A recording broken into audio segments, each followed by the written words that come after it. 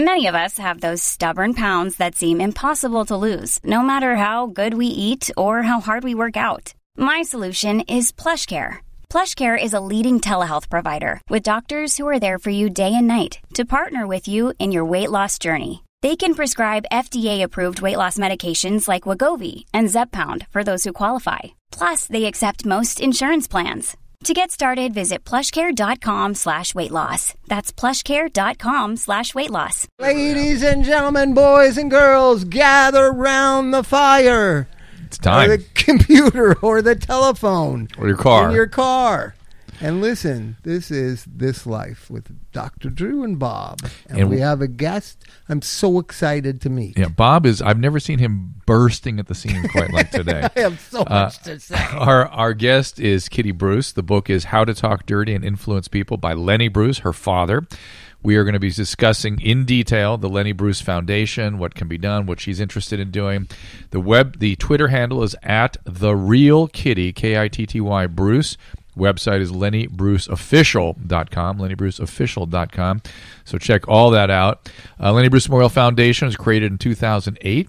It's growing and changing to meet the needs of its mission, which is helping men and women with scholarships for treatment and with education support for people who suffer from alcohol and drug addiction. And that is, yes, it's right up our alley indeed.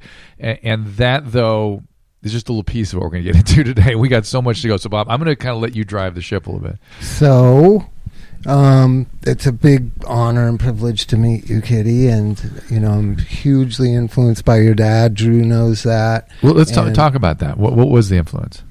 Well, my dad died when Sorry, Kitty, we're going to talk about you.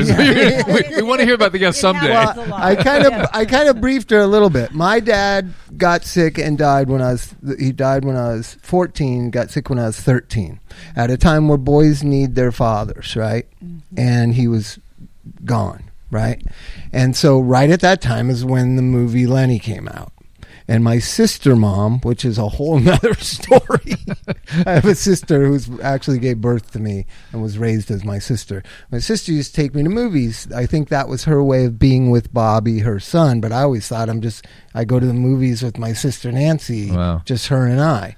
She took me to see Lenny when I was 13, I think it came out in 74. I was 13. Right. Yep. I saw that and my dad wasn't around and I said, I want the message of that rebellious stand up to authority at any cost. I want that guy to be my dad.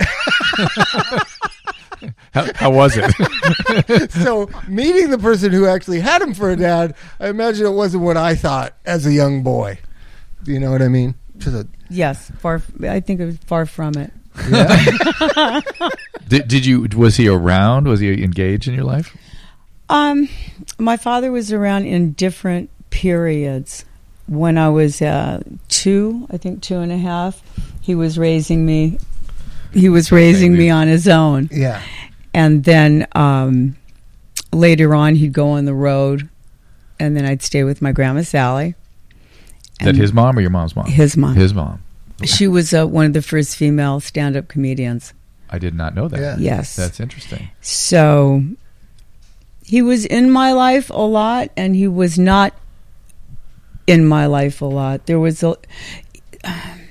He wasn't sometimes emotionally available. I didn't expect that he was. But were any dads of that generation emotionally available? Were they, Drew? Yeah. Traditionally? Well, not traditionally. My dad was a little intrusive. A little too available. Still controlling. I don't think that he acted the way he did on purpose. Mm-hmm. I think that a lot of stress from his trials. I think fighting not to go to prison so he could exercise. To go to prison, Drew, for saying the word fuck. Yeah. I know. It's amazing. What do you That's think? one of Drew's favorite words, by the way, Kitty. By the way. Okay. And why...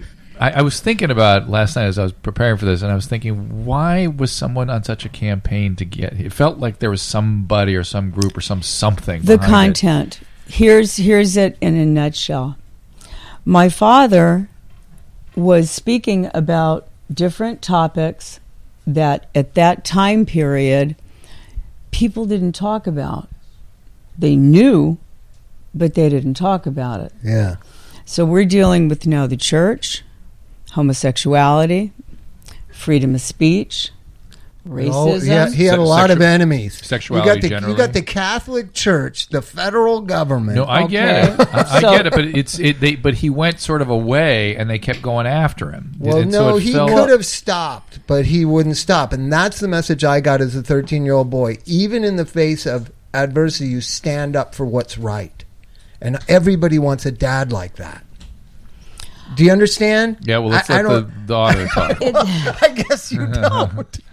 So the point that I was getting to is that he made a lot of people very uncomfortable, and he made a lot of influential people extremely uncomfortable. Any particular? So I'm going to get to that. Okay, this is what I thought. It just seems So there now- was such energy going on. Okay, there. so you have him. Let's say he's in Chicago. Okay, Yeah. and Chicago is a very strong Italian Catholic place at that time. So now he's talking against the church.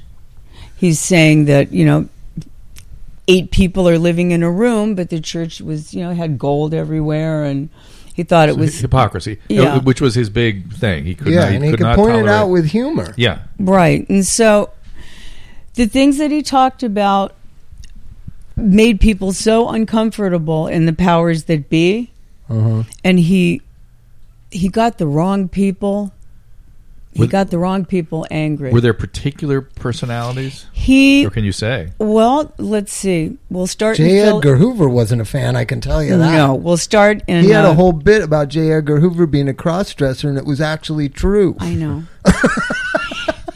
I mean, Kitty likes if you this want one. to go to jail, that's probably the best way to do it. J. Edgar Hoover, the most powerful law enforcement official in America. You have a bit this is about the- him being a cross-dresser. Okay, so what I'm going to tell you is what I'm going to tell you is okay. So just give me because I've got the attention span of a gnat. Okay, so okay, you work just with stay me here. on- stay Work on with point. me here. There you okay? go. He was in Philadelphia and he was at a party, and my father was he wasn't a yada-da-da-da-da person. When he was off stage, he was quiet, and a little reserved and shy. Yeah. So now he's at a party, and they're going, Lenny, come on, man, say something funny. Get up, get up, get up. Say something funny. Do something funny. He stood up, and he pissed on their carpet. Okay, and That's funny. so We just laughed 50 years later. right. So he pissed on the wrong carpet. That's a Because metaphor for his life. He did. He pissed on the wrong carpet because the next day, like in the middle of the night, cops are busting through his hotel room door. Wow. And they're trying to arrest him for paraphernalia. Not indecent exposure No. or But- urinating in public. Or anything One like of that. one of my father's, I think, favorite for me that I think he was very talented as is that he could match up a disease that would correlate with the drug given for the disease. Now he loved methadone. So What disease did he have? narcolepsy. Oh well, guess what? He also not only was he a leader. What do you call it? So he breaks through the first, Revolutionary. Was he the first sort of whatever that word would be in what is pioneer? Pioneers in comedy. But many patients have followed suit. Many drug addicts have followed he's his a lead. trailblazer in that, for sure, too. 100%, because that's now routine behavior, just like comedy's very routine the way he would have produced it, the way patients get their drugs. I had a kid, just a side note story. I had a kid, 20 years old. He's supposedly sober, went to rehab a few times. He's in sober living. He gets pulled over, stoned out of his mind on pot, and he gives his marijuana card with his driver's license to say that it's okay to drive because I have a marijuana card.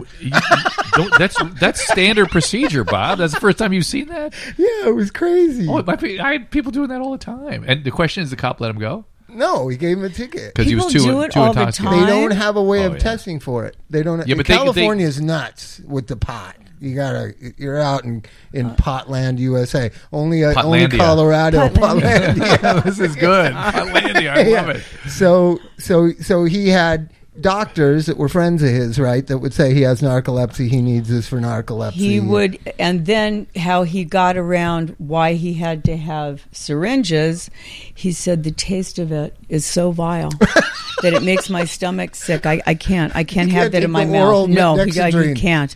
To be fair, the President of the United States was getting similar treatment at that time. It's true, right? John F. Kennedy. Yeah. So, for same reasons. So after he got done getting arrested, then somebody tried to bribe him, and they just wanted him to be quiet about the bust. Yeah, and so he refused, and then he went to the news and starts talking about people trying to bribe him. Who are the people? The officials in the government in Chicago at the time. Mostly district attorneys, prosecutors. Jesus. So now we changed that much. We rewind. No, it really hasn't. A lot of things haven't changed a lot. But he was the whistleblower on society. But what the point I'm trying to get to? We're coming up with these great aphorisms today. Mm-hmm. Yes, Kitty. The point that I'm trying to get to is that he was arrested for his content, and obscenity law was the excuse that was used. It's sort of the same thing as Al Capone and tax evasion. Yes. Okay? Content, obscenity law. Mm-hmm.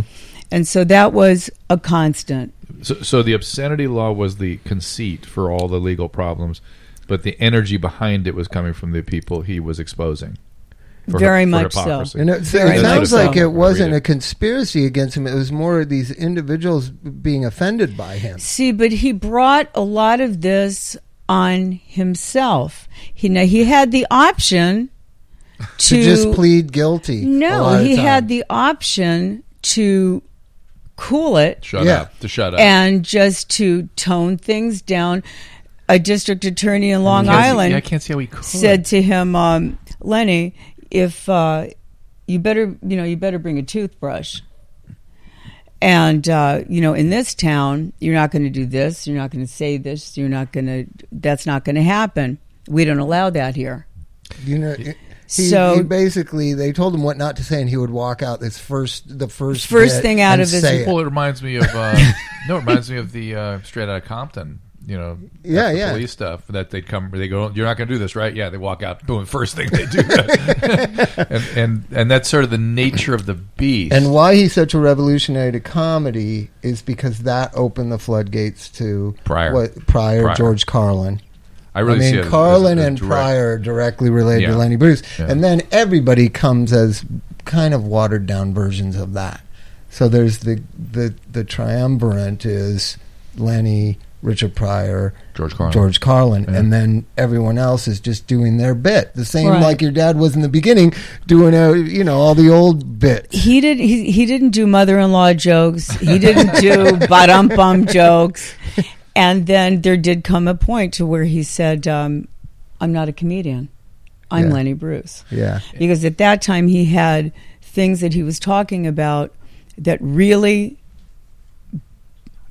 made him burn. He could sew issues to comedy. The best bit in 59, I think, he does a bit about VD. A little kid that's got VD is sweeping up the drugstore. It's really funny. Look at Drew's face. A little kid? He could make, 16-year-old kid. Okay, so he could make VD funny and culturally relevant because so many people were ashamed of it to go and get this thing knocked out. Did he think of himself as funny? Do you think? Wow, you had to pause. I don't know. I think that what he liked to do was if he could break up the band, then that was good. As long as the band was laughing, he was good. And that's I don't think he walked around. Because they always had a live jazz band. Yeah, I don't think that he walked around being ha ha ha. That's not what he was like. He was introverted. And what did you think? Is that you were in the midst of all this? When I was, I think, 6 or 7, I was taken to see him on stage. Oh my God! And oh boy! So now, Did your mom did this? No, I don't know who brought me. So we got to get your moms here. I get the story. So I get there, and now after the show's over, he says to me, well, did you like that? Did you think Daddy was funny? I said, no. And he said, well, who do you think is funny? And I said, the Three Stooges. Of course. Okay. And then he said, what's the matter, Kitty? And I said, you didn't even say hello to me once. From the stage. Because Yeah. I didn't understand that he was up there doing but what not only he that, did. that fits with the sort of general problem in your relationship with him. All that was taking him away from you. Yeah. He took away from himself and me when it came to heroin. Well, that's where I wanted to There go you next. go. And And we all know about that. Well, no, but no, listen. But we lost. Here's another great Another that one. this freaking disease takes from us. Mm. And yet, it sounded like. How long did it take? I mean, how long? How many years was he? Pretty heavy into his disease before it ended his ability to function. He started out, I think, smoking pot. I'm not too sure. And then In the Merchant Marines or something. His favorite drug was methadone. Because he could be efficient, he could stay up, he could think, he could write everything. Could boom, boom, boom, Did boom. he ever get and so he was on that probably for years, right? And understand now Yeah. that, Yeah. okay, so Lenny Bruce is one of maybe 10,000 people in America doing that at that time. Now there are millions of Americans doing that with Adderall, college students, everybody. That drug is disturbingly abused. I will give everyone a little break. I rarely do, but I'll give people a little break on that one. That's not as bad as the methadone. The methadone is hard. Oh, it's not as hardcore. bad, but they're it's using the same it. thing. It's Yeah. the same phenomenon. They're using it to study and Yeah. go to school, and I didn't know we needed that to go to school and study. I didn't have it. So when he But if they had had to come down, Could have been a doctor. you guys are rough. You guys are a rough room. When he started to come down, he would take heroin. Really? And so then and then that progressed. I'm then sure. that would progress. Yeah. He loved to get high. Loved it. Absolutely loved it. He said that heroin was like kissing God. Can't say I disagree. So, that went on for a very Problem long is time. God knocks you down on your ass with it too. Well, false gods, Mm-hmm. right? So your mom. Let's tell people the story about your mom. How did they meet? My mother and father met in Baltimore at the Club Charles. She was stripping, and he was doing a club down the street. And at 2-3 in the morning, show people would go and they would have coffee and breakfast and bop bop boop, and that's where they saw each other. And the story goes, my mom told me that they saw each other and nobody saw them for like 3 days. They just disappeared. She wasn't stripping. He wasn't doing his comedy. And they were up in the bedroom ordering Chinese and hanging out. Mm-hmm. And it was that fast. And did they stay together from then on, or was it on-off? Or They had an on-off relationship because my mother's ability to... First, she blamed him. She blamed him for her taking heroin. Oh. That it was his fault. And there's a double bind there. Can I kind of clarify for Drew? She got the blame for his drug addiction, but it was actually the other way round. Right. How fucked and angry would you be? Right. Well, but it's... You know what I mean? Certainly in the movie, she does get the blame. Well, you know why? Because my father's mother was one of... Well, there's a reason for this, Bob. Well, It's that's blame. Yeah, it's because my father's mother, my grandma Sally, had a large part in that film as far as being a consultant. So you take a Jewish mother who's got a heroin addict for... Oh, wait a second. She said he was a social user. Yeah, a social user. So it had to be somebody else's fault that things went so poorly. So... What was his dad like? My Sally's- grandfather Yeah. was a British Jew. Very, he was a Military? bigot. He was a bigot. Yeah. He was in the military. I just get the feeling that there was somebody beating on your dad with my a military father was thing. always in search of an attaboy. Yeah. That's what he really wanted. He said one time, It's a little bit of a Jewish thing. he said, when a kid says, Ma, I want a glass of water. He said, they don't want the water. They want the hand. Yeah. Oh my gosh. So he's a very sensitive man. Extremely sensitive. Very How interesting sensitive. that I would always thought he'd be harsh, but he's very sensitive. That turn is the opposite. He had bits. Drew, I got to get you the CD collection. He had bits about divorce in 1961 about get the kid. The kid is the whole thing. Yeah. That's the truth. That's what they did, though. Did you go with him? I was used as a pawn. Oh. But not in an victim way. It's just he felt that my mother was incapable and an unfit mother, so they went to court. And now... And they had a strange thing where they were performing together for a long time, where she was stripping and he was... The minute that ring went on the finger... and they were married. He didn't want her to strip. There was nobody going to see his wife. That was it. That's a pretty standard move. So that was the end of that. No, but I mean, every guy that I've ever talked to that dated a stripper is like, I can handle it, man. I can handle it. Yeah. No. No. Not doing that. And so then they became a double act, and she would sing and he would do comedy. Mm-hmm. And then after that, he wanted to go to California and he wanted to write scripts. And was there a real opportunity for that? Really? At the time, there was. And then somehow he just morphed into being Lenny Bruce. One of the reasons because he was trying to write and get writing jobs, but then he was doing stand up at jazz clubs. Oh, so that's where it began. Became a thing. He would say, when you're in a jazz club, it's a bunch of drug addicts and ne'er-do-wells in Hollywood, and he would say shit that just blew the band's mind, and I can't believe he just said that, and he started getting into it. Well, he was saying things that he could say because the audience wasn't listening. They were going, bring on Tootsie, bring Tootsie on. Was it a mixed race audience? Yeah. So that's interesting, right? And he's a Jew at the time. There was a real tie between the African American community and the Jewish community. Oh, for sure. Here's the deal. When he went to war, there was black blood spilled. Okay? Italian blood, Jewish blood. He comes back to the States. He goes to sit at a counter, and there's a sign saying, for whites only. The Jim Crow stuff. No coloreds. And he was infuriated. Yeah. So as a result, he started doing bits about racism. Yeah.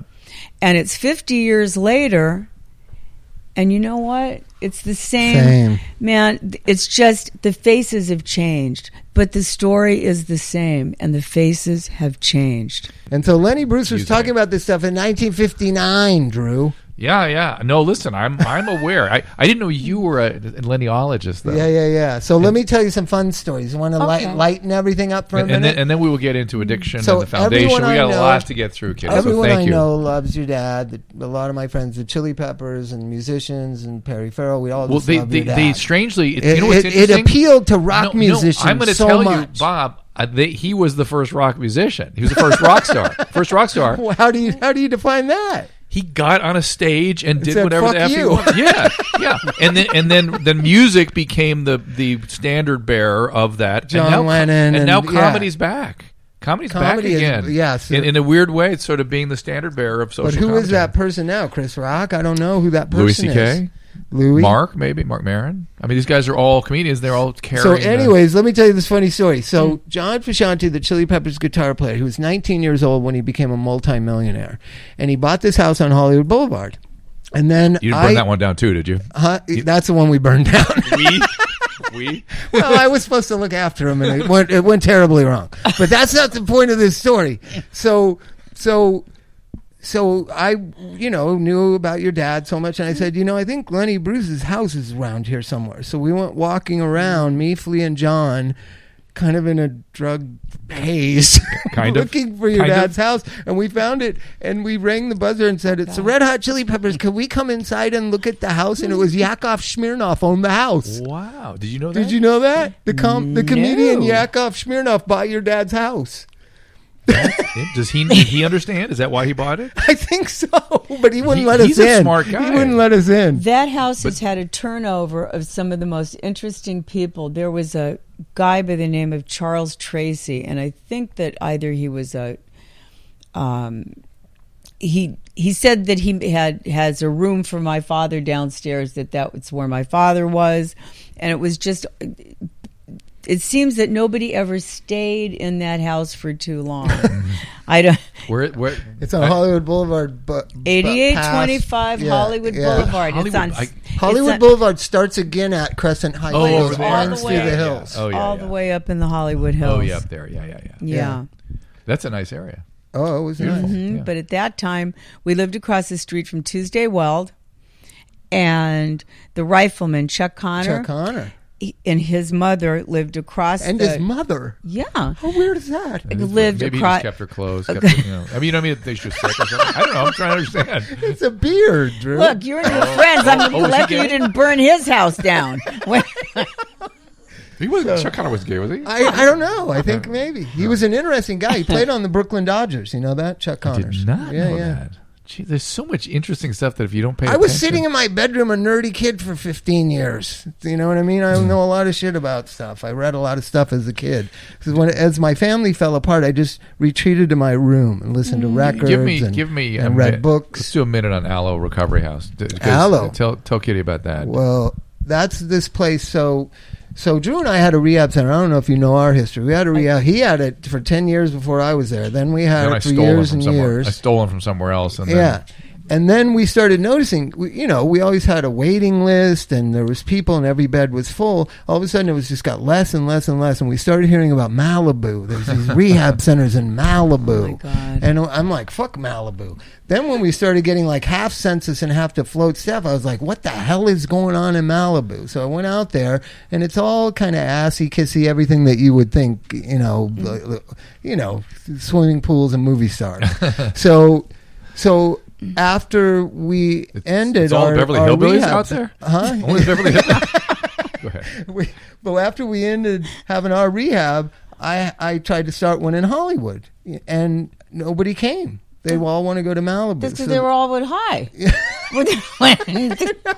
So you had a party and nobody came. Yeah, I had a rehab and nobody came. So I got involved with these guys who had a sober living in Malibu, and I said, and they wanted to start a rehab, and I said, what if we started a real traditional, like how it should be done, rehab in Malibu for affordable cost? Thank you. We would kill it. Yeah, both sort of priorities, meaning standard real treatment.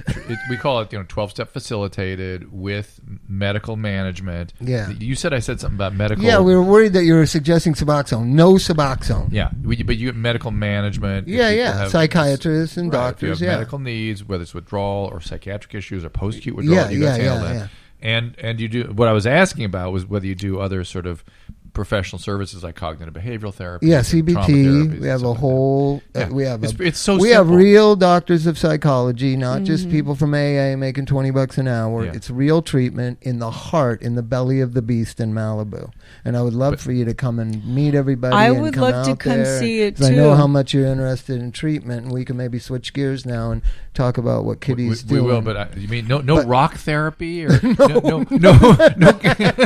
There is a thing once a month that we do.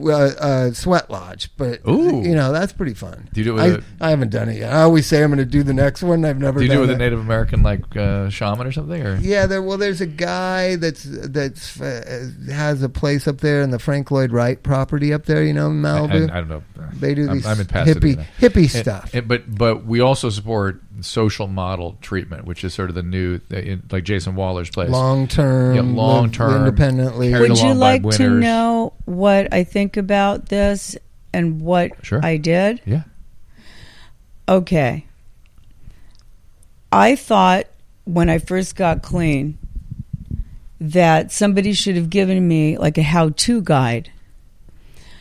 And when I went into a supermarket and I had to make a choice between Campbell's soup or another kind of soup. Cheaper soup. Overwhelming. I was so overwhelmed because my brain was usually only had 3 thoughts. Do I have enough? Where can I get it? And when, and when? Am I high? Yeah. So it came to mind to me, okay, you know what? So if incarceration or in a rehab, when you only have 3 thoughts, and then you're going to get another set of 3 thoughts, and your brain it's not working, it's not functioning,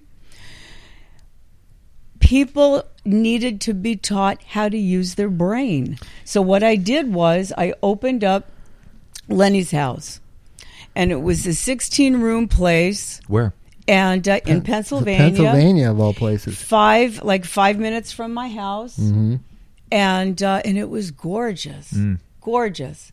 And so for every paying client, and first of all, it's obscene to me. Obscene. The payments. Yeah, it's crazy. What could you possibly be doing? 30,000, 60,000. They're out of their minds. The other part about that first 6 to 12 months is you don't even remember what the hell's going on after. When you get out of it, the first 3 months you don't remember hardly at all. Yeah. Well, post-acute withdrawal. Here's my experience with what happened.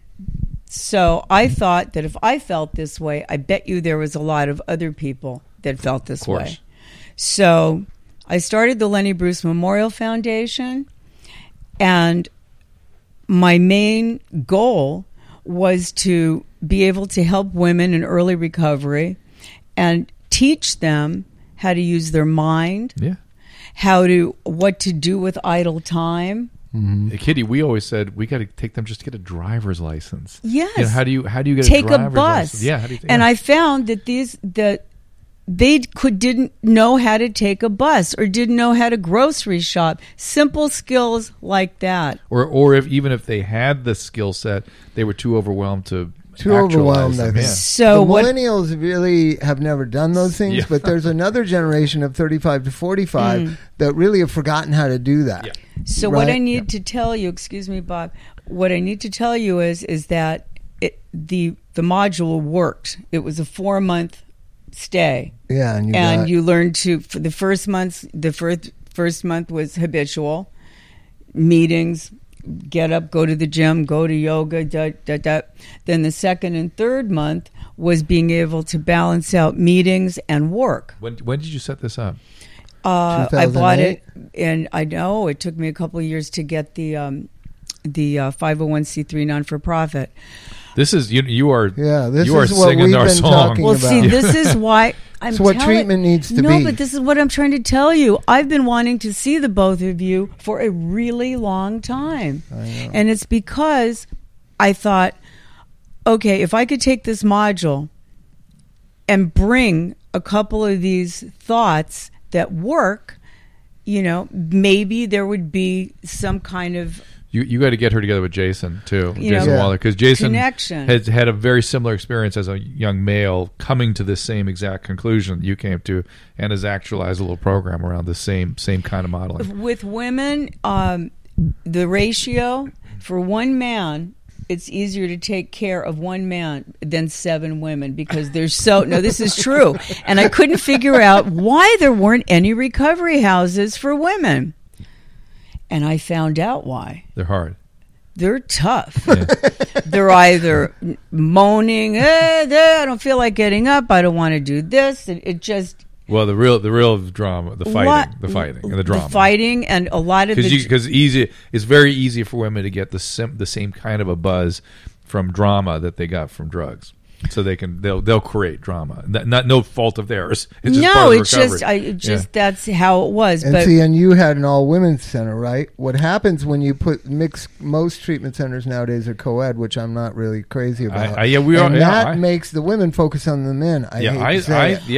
Here's a reason for that, and I'm going to tell you why. I sat them down. I said, "Ladies, I want to tell you a couple things that is what's going to happen. Okay, your menstrual cycle is going to come back." Okay, you're all going to do it together. No, because the menstrual cycle stops opiates, and skips. Yep. Yeah. So I said, alcohol and opiates too. That's going to come back. Yep.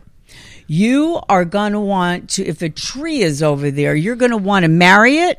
You want to hug it. You're going to go to bed with that tree. And it's the best tree you have. You want to take that tree home to your parents and invite the tree. That's really, that's not perfect. an insight. Yeah, it's perfect. It's not an insight I've heard, really, but it's right. So I've hipped them to what was going on, and teaching them to communicative skills. We would always say, well, their sex and love addiction will come out. That's what that's the language we use. No, they've been shut down. Their hormones, they haven't had She's anything. being more primal, Drew. I'm a biologist. She's right. It got sealed up for a long time, and then all of a sudden it was like, let me out. Hello, ladies. So she's right. And then we have a bunch of predatory men in a place with women behaving like that, and it's not good. No. So my hope is that so now we do fundraising for scholarships for people who cannot afford or don't have the insurance. We got to do something about that piece. Yeah, nationally. insurance needs to pay for the treatment that the clinicians think is valuable instead of impossible. what they think they should have. Stop it, Bob. Because I guarantee you they want them sitting in a group talking about their belly buttons, and we can charge $150. But that's what I'm saying. You're living in a fantasy land. The insurance companies, no.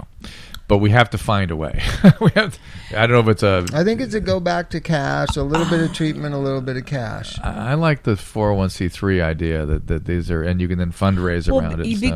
Because I could. My thing was I'd get I think the most we ever charged was $3,500 a month, and we covered that was us too, right? Everything. How much do we do for a month? Initially, it was $7,200 for 28 days at Briar. 28 days. So, but that was with full medical model. This whole they had everything. I took them to see the Rockettes. I took Joe. We were going. I'm sure. And I wanted to stimulate their minds. Are you you have people working with you? Do you have other counselors and things? Lenny's House had to close in 2014 for the very reason I do not belong in administration. Because I scholarshiped too many people. Yeah. That's why we're out of business. That's why our hospital didn't want us there because it was too expensive. Yeah. So now that I've gotten a different view, system. Yeah. But the same module, I think that it works. Yeah. And it does work. Oh, there's no doubt it works. And no doubt it works. Well, let me tell you, I believe that the way to get because we're dealing with such an epidemic right now. Oh my God, such an epidemic that we need a sure shot way. And so, but Kitty, I'm going to caution you. There are no sure shot ways. No, and that's what people want is a sure shot way. And that's they want a bow and to put. And we're going to give Binky back. Yeah, no, it's not happening. So that's not going to happen. But what I can tell you is because we're living in such a pharmaceutical age, there's stuff being made that can't be tested fast enough. So it has to, and I think whatever administration, whoever it is going to be aware that they need funding because this is. Well, maybe it can be administered on a bigger scale or something, so it can allocate. I don't know something. I'll have to think about this. Well, it's going to be a jigsaw puzzle. Is what I think. Right now, the industry is in a shambles, in a time of great upheaval and need. But the thing is, it shouldn't be. I went to an interventionist thing in Florida at the Breakers. A training? No, it was a place where all the interventionists went around to each center. They had marketing people. They had for eating disorders are over there. Kickbacks. That's sexual all addictions is over here. This is where you go if you want to get equestrian. Kitty, I feel like the Lenny Bruce of the recovery industry. I want to expose what a corrupt motherfucker thing. It's not supposed to be a business. That was not the idea. Well, that's why I like the 401c3 idea. Yes. Yeah, because I think that takes that out. Yes. And that's the only way. Insurances will never pay because they'll constantly pressure it down. You don't need to have acupuncture. No. You need to be able to scrub your mind clean and learn. Yeah. That's I'm going out to Georgia. I'm going to Georgia to give a talk as soon as we finish this podcast. Oh, really? In fact, and that's one of the things there. 12-step is under assault right now. Yeah, it is. Right, and we have all these medical models for treatment. And listen, I don't want to assail them because I woke up this morning thinking to myself, God, the way we do it is dangerous. It's dangerous when you go for broke, when you want people to have a full recovery and a flourishing existence again. When you have approaching 50,000 death rate of drug overdoses. Well, it's just dangerous. Is it dangerous. because so many people are dying of drugs that you're feeling that it's dangerous? It's dangerous because you need really skilled people doing it, and there's a number of reasons. Really skilled people need to do it. You need to keep them for a long, long time, and often they bolt or they can't stay, whatever reason. When they go back out after having been sober for a period of time, that's when the overdoses happen. I mean, there's a lot of dangerous qualities to it. Are you talking about, excuse me, are you talking about the clients? Or are you talking about the people who are working? No, the clients. The working, that's a whole other story. Take me, I'm sorry. Well, what I was saying, there's two things going on. Take me slow here. Okay. Well, the point being was I don't want to assail the medicalization of it now because it's a bid for safety. What about I'm the profit sympathetic off to that. of rehab? Hang on, that makes me insane. Yeah, that makes me that's absolutely. what she's talking about. Yeah, it's you have multi-million-dollar. All right, you and I go on and on about that every damn podcast. So let's not be late. We have Here's Katie the Bruce deal. here. Here's the deal. I got clean and sober in a 12-step program. Yeah. Okay, and. Well, let me just finish though I'm going to Georgia to talk about all the data that shows how well 12-step works, particularly for long-term abstinence. Period. End. Go ahead. I am not the type of person that will go, okay, well, no smart recovery, no, whatever works. No, there's a lot of different approaches and ways to learn how to live your life without being 2 seconds away from a coma.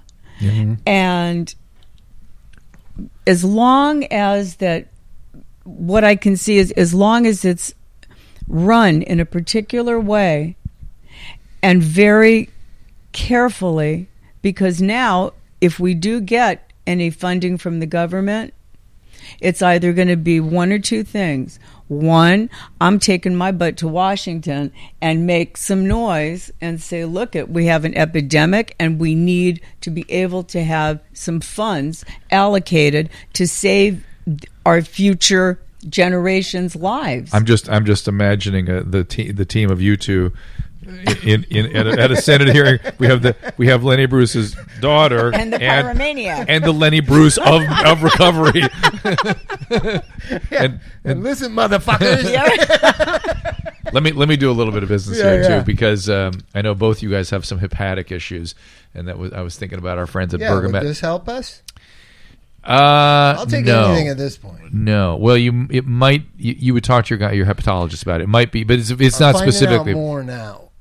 I'm back on track. About getting treated? About jumping through the hoops to get treated. Good, because there's no reason not to.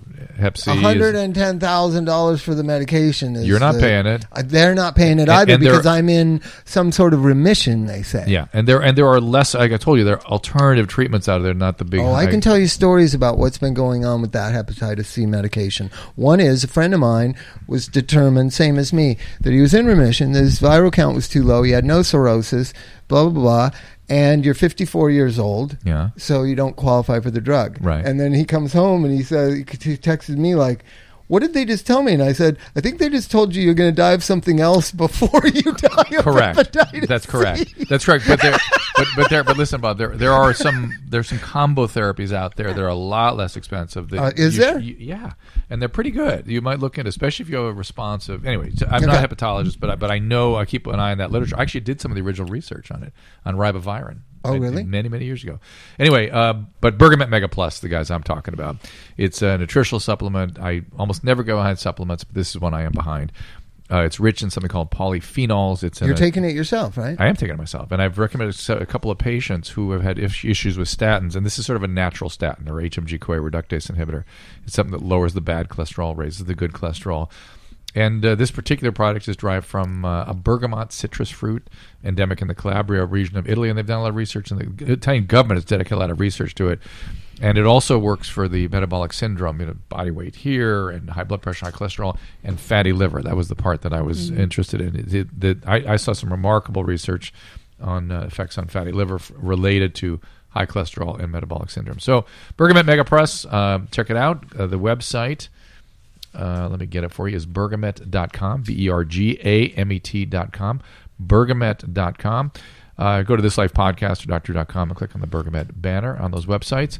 Again, cardiologists, physicians all over the world recommending it. I'm recommending it. Its effectiveness, the subject of many scientific publications, and I'm excited about this product. So I'm glad they're behind us here, and it's a privilege to be a part of them. And we're also brought to you by Aloe Treatment Centers. Yeah, we have good people supporting us, so that's nice.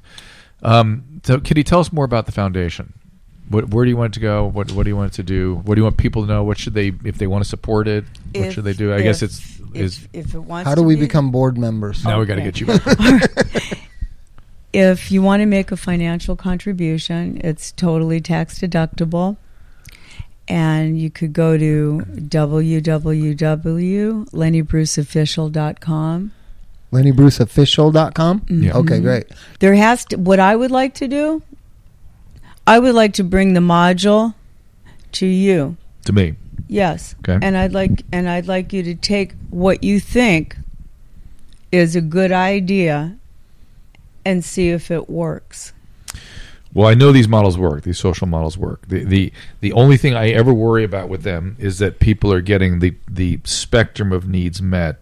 In other words, no one's slipping through the cracks with significant medical or psychiatric or psychological trauma issues that don't get addressed. Now, mind you, the timing of when you treat any of these things is something of great mystery because it's not been well worked out. Sometimes it's just getting through your thing. Many times, most of the time, just getting through that social model, getting sober, learning how to live. Then in 6 months or a year or 2 years, we'll deal with the trauma. We'll deal with the other stuff. And see, the cart is before the horse with treatment because the insurance industry says you should talk about trauma. You could bill for that. Like when you're on day 12, you could talk about your father abandoning you. So what I've always done with trauma is I like to.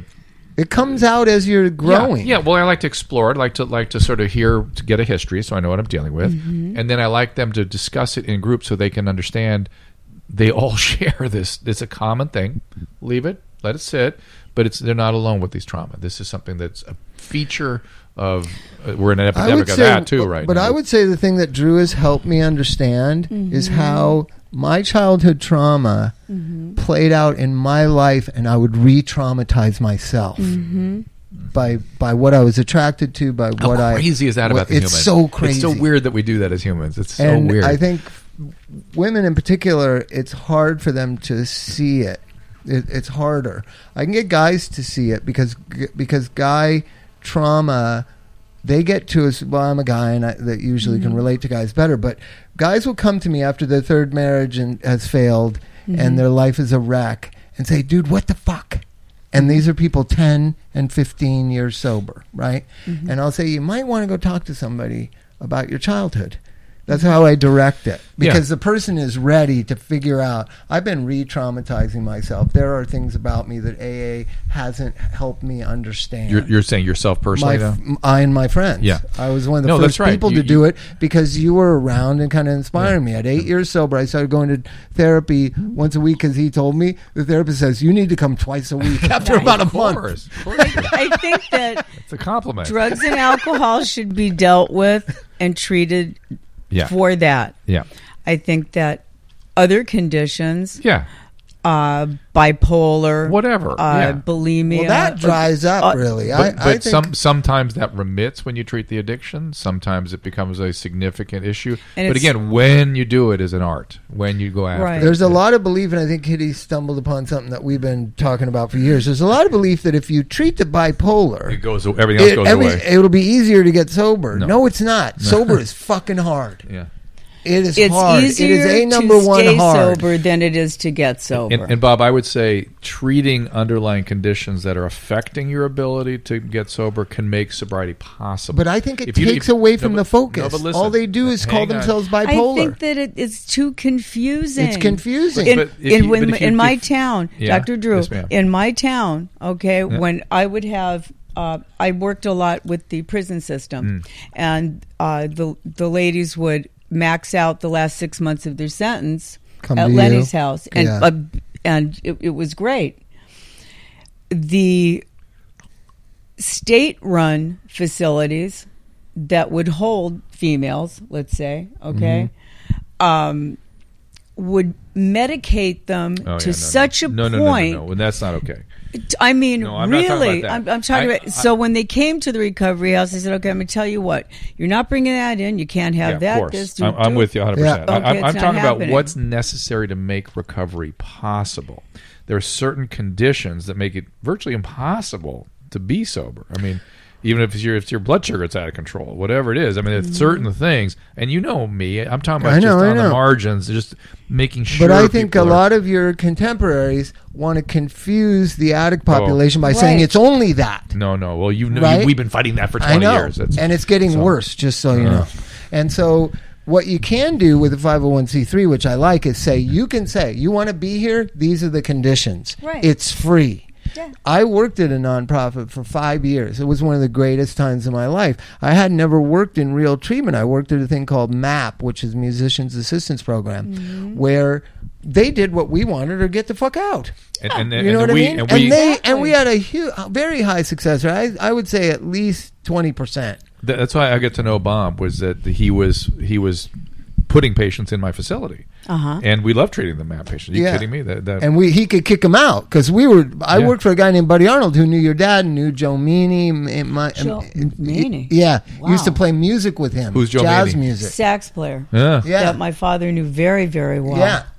And Philly Joe Jones and those guys. Buddy Arnold was right in the middle of that. He was a junkie, probably with your dad in the late 50s, early 60s.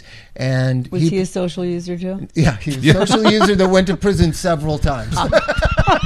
You know, Nice Jewish boy from Brooklyn. Buddy's Jewish too. Buddy's Jewish too, yeah, from Brooklyn. Oh, that's so funny. So Buddy Arnold got he was the sober in best. 1980 and started a program for musicians. And it was initially for his friends, Woody Herman, Buddy Collette, a lot of jazz musicians from your dad's era, and they got sober. And the rock musician heroin explosion was happening in the late 80s. That included me and all my friends. And he started this program that was no bullshit. And he talked like this. I remember one time we brought John Frusciante into him one time, and he goes, "Everybody says you're a fucking genius or something. You probably can't even read music." That's what he said to him as he's strung out sitting there, ready to get assessed to go to treatment. And he goes in his briefcase, he gets a music chart, like a sax chart or something. He throws it on his lap. He goes, "If you're such a fucking genius, read me that." And John can read music and told him, like all hunched over, all high and dope sick, and told him, and he grabbed it and he said, "Well, maybe you are a genius, but are you a junkie? Nice. Are you a junkie?" And John said, "Yeah." And he goes, "You want help?" And he goes, "Yeah." And he goes, "Want help today?" And he said, "Yeah." And we sent him to you that day. I remember. That fucking day. I remember. And so it was the most magical treatment thing, right? And And John that's was what in- you're trying to talk about, and it's exciting me because you can do the right thing all the time. You John- can. And You know what? it's not going to There's a work place for in everybody. Denver. Denver has tremendous recovery. I've gone and spoken for them called Arapaho House. Yeah. Look into them. They're a community There's lots of supported. places around. And in Dallas, there's some places. I forget the name of some women's. They're around. We need to all get together. Is the thing. You're right in that we have to go back to doing what's right, and I'm in a position where I can't do what's right, and that's what frustrates me. Would you I allow can't. me to be able to? It would be such an honor if I. No, could we work want with you to be. guys. No, of course. Yeah, we're gonna This is figure it my- out. We're gonna figure it out. I am. Time is my enemy, Kitty. It's bad. But I kinda- I push things. I on could kinda Bob talk for him. and so I sort of become like the consultant. He's kind the of big like gun. making He's the decisions. big gun, and I do the hard He stuff. does do the hard But work. here's I wish I here's had time it's the for it. most fun. But here's the thing. In my position, I can't, as a clinical person working in 2 for-profit rehabs. I Right. can't say you don't need to be on benzos because their doctor says they need to, and then I'm restraint of trade. Really? I'm somebody who's not a medical professional telling a client they shouldn't be Dude, on that then medicine. you need to. It's crazy, Then right? you need to find somebody that can. Maybe You one know, of your so that's the first psychologists. time I heard that What? was at Los Encinas I from know. Dr. H. Yeah, I he know. told me that I was restraining his trade. Well, it's a little different than that. Hey, let's talk about how to talk dirty and influence people. Let's go back to Lenny because we have an iconic individual. I know. I want to talk more about history and Lenny and comedy. So, what are they going to learn by reading the book? How about we can get it at different Dr.com? way, a different way of thinking. I think a different way of thinking.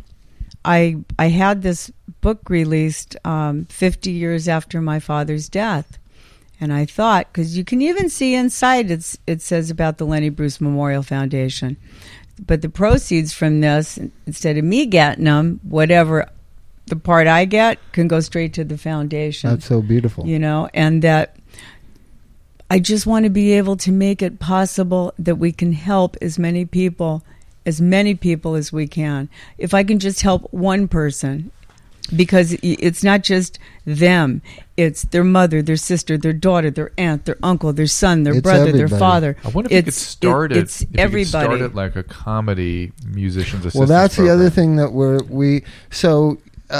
now it's 21st century, So right? that's why it's a good idea to buy this book. So here's But another I think fun it'd be a thing. great thing if you could get also. But we've been doing that. But how about women that have been in the stripping or sex trade or something? Sort of. Yeah, fold them Sharon into Mitchell this? already has that foundation. Yeah, I know Sharon right? Mitchell, but yeah, kind of. But But maybe here's maybe what we got to happens. get together. Here's what happens. Comedians are notoriously competitive with one another, though they're friendly. Drew and I love comedy. We went in New York and comedy, and it's so weird. Afterwards, they all just sit at a table and don't talk to each other. No, they'll turn on each other. No, so it was Bob. They're beta fish. Listen to this Listen to table. this. Listen to this Listen to table. this. I wish. Who was the guy from?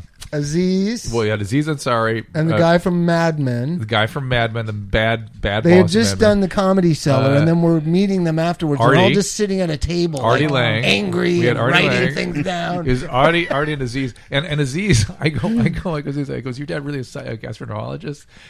And now he's on the show, and he is really a gastroenterologist. And I go, Aziz, I know your dad. I know about 50 of them. Yeah. I know that guy. I know. And he was not what I'm talking about. They're just not that funny in real life. Like you said, your dad was withdrawn or whatever. Yeah. So Oh, what geez, I've been happens dealing is with that with Corolla for 20 years. what happens is they're such independent contractors. They're not a unity like there is with musicians. Musicians really are in competition with each other, but they respect each other, and there's this camaraderie amongst Not so in musicians and comedy. not in comedy. No. So every time a comedian dies of drugs, everybody kind of rallies around and contacts me because I'm friends with a bunch of comedians. Mm-hmm. We should start a comedy cares like you had at MAP. Yeah. The last 2 comedians that have died, I'm also the guy that gets all the comedians' calls. I've helped a lot of comedians because they know I love comedy and whatever. So we've talked for years about starting Comedy Cares. Jerry, what's his the Seinfeld? Seinfeld knows about it. Louis certainly knows about it. Chris Rock wants to do it. Everybody wants to start a drug program and a helping program, Kitty is non-profit. I know, but Kitty she is would such be a the great icon. figure. And she could be the icon. Figurehead. We could sort of organize it around Because her, and she knows what what she's talking about, which is nice. You know what I mean? That you know what we're trying to You do. know the beast. Yeah. And so you could be the Buddy Arnold. No, I'll be don't the make her. Bob. No. Good. You get to can throw yell, music. Kitty. I mean, junkie? Kitty, don't You do it. say, are you a junkie? No, Bob. pick me. Trust me, you don't want to be in that shot. Put Bob in that shot. He was the greatest guy. It was unbelievable. And that place helped how many thousands of people? I was there. We did 460 people in 1 year. 460 clients in 1 year Matt paid for. Yeah, but I see something big here. If we could just sort of start it that way and maybe use it as a model to reproduce in other ways. There's a reason that I didn't die. There's a reason you didn't die. Yeah. Mm-hmm. I believe it. Well, the reason I know many- both you guys, and I'm privileged to do so, to be here and to been a part of your life forever, and now to know Kitty is part of it. So we'll see where this all goes. We got to wrap this up, yes. But do you want any Lennyology questions before we do? Because I'm so fascinated. I always knew you were dabbling and liked He him. knows but more about my dad, I think, than I do. he's obsessed. I didn't know. Do you have any questions? Crazy. About? You ever heard the song "Lenny Bruce" by Bob Dylan? Yes. Do you cry? Yes. I do too. Mm-hmm. There's a song that Bob Dylan wrote about her dad that's amazing. Maybe we should wrap it with Kitty. Tell us what give us a sense of where you think he fits. What is the role he played? And I would say, and I don't want to say the history of comedy or music. We sort of articulated that a little bit, but I feel he was important. American culture, and I would like to know where you think he fits. I think that my father fits in a place that respects and takes care of who is in their life and around. My father wanted a kinder, gentler world. Mm-hmm. Okay, and he stood up and he could have passed. He could have not done his act, and stayed alive. Okay. But he's to be learned from. I always thought he wants other people to be like him in the sense that they don't tolerate the intolerable. Is that accurate, or does that make it too not? I don't know. I don't know why my father did what he did, but I can tell you that he had an obsession with when he knew that something was unjust, he wouldn't let go. It's like trying to take a bone from a doctor. He just wouldn't let go. Think about that. Do we make people like that anymore? Well, but I'm thinking about you and your antisocial stuff. but listen, antisocial has a flip side, which is sort of pro-social. Yeah, and maybe we should really think about harnessing that. Because a lot of antisocial feelings out there in the world today. How do you flip that into a pro-social? This is certainly no Woodstock over here. Yeah, but I try to carry on in that way of, I got to look out for myself, but I want to look out for the injustice too. Mm-hmm. And I think that it's a tradition that's been around for all of American history. Yes, it is. But it's going away.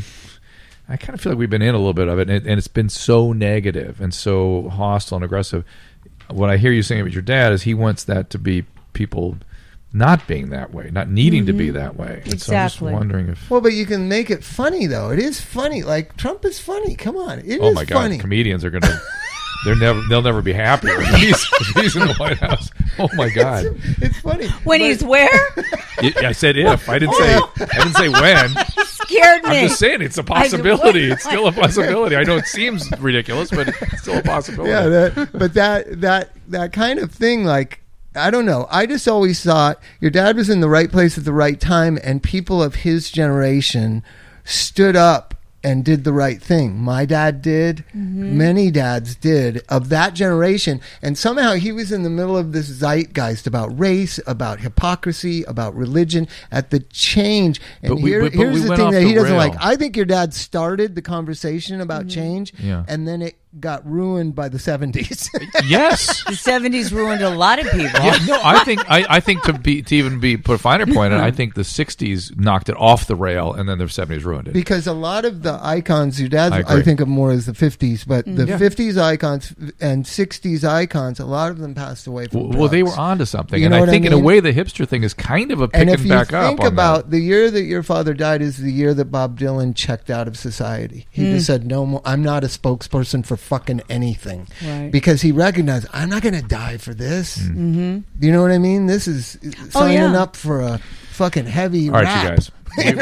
We are going to have to, speaking of rap, we're going to have to wrap this up. Thank you so much privilege, for Kitty. allowing me I hope to come to your show and to meet the both of you. Hope you'll be in our life, and hope we'll figure something out. It's not going to be quick or easy, but I have faith in you guys. So I know the need is there. Like any entrepreneur, the idea is solving a problem. Build it and they will come. Well, it's problem solving, and there certainly is a problem. And if we could just figure out some solutions, I think we'd be onto it. So more jobs, less belly button gazing. All right, you guys. We will thank you, Kitty. The book is called How to Talk Dirty and Influence People. Get it at Dr.com. Go to LennyBruceOfficial.com if you want. It's just Lenny Bruce Official, not the Lenny Bruce Official, but Lenny Bruce Official. Lenny Bruce Official. .com. The Go to the foundation website. is the Lenny Bruce Memorial Foundation. But you can get to the foundation from the Yes, from yes. there. And follow Kitty at The Real Kitty Bruce. And it's been a privilege. We'll see you next time. There you go. Thank you.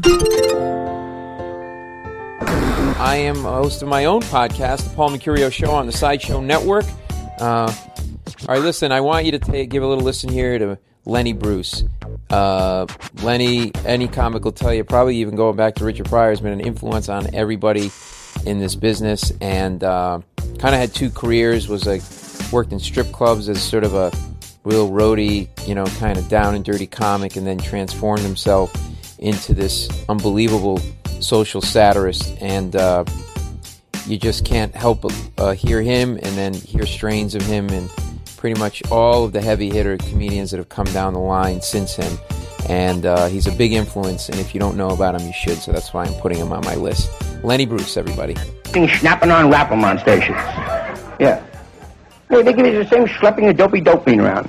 Okay, now, we're not we're after the cellar. They got 4 dope beans. The federal gets the state takes, and then the city gets them. Okay, I'll be the cellar this week, you're the dopey. Okay. And the schmuck is waiting in the rest. Okay, well, he was a Puerto Rican. He had a green car.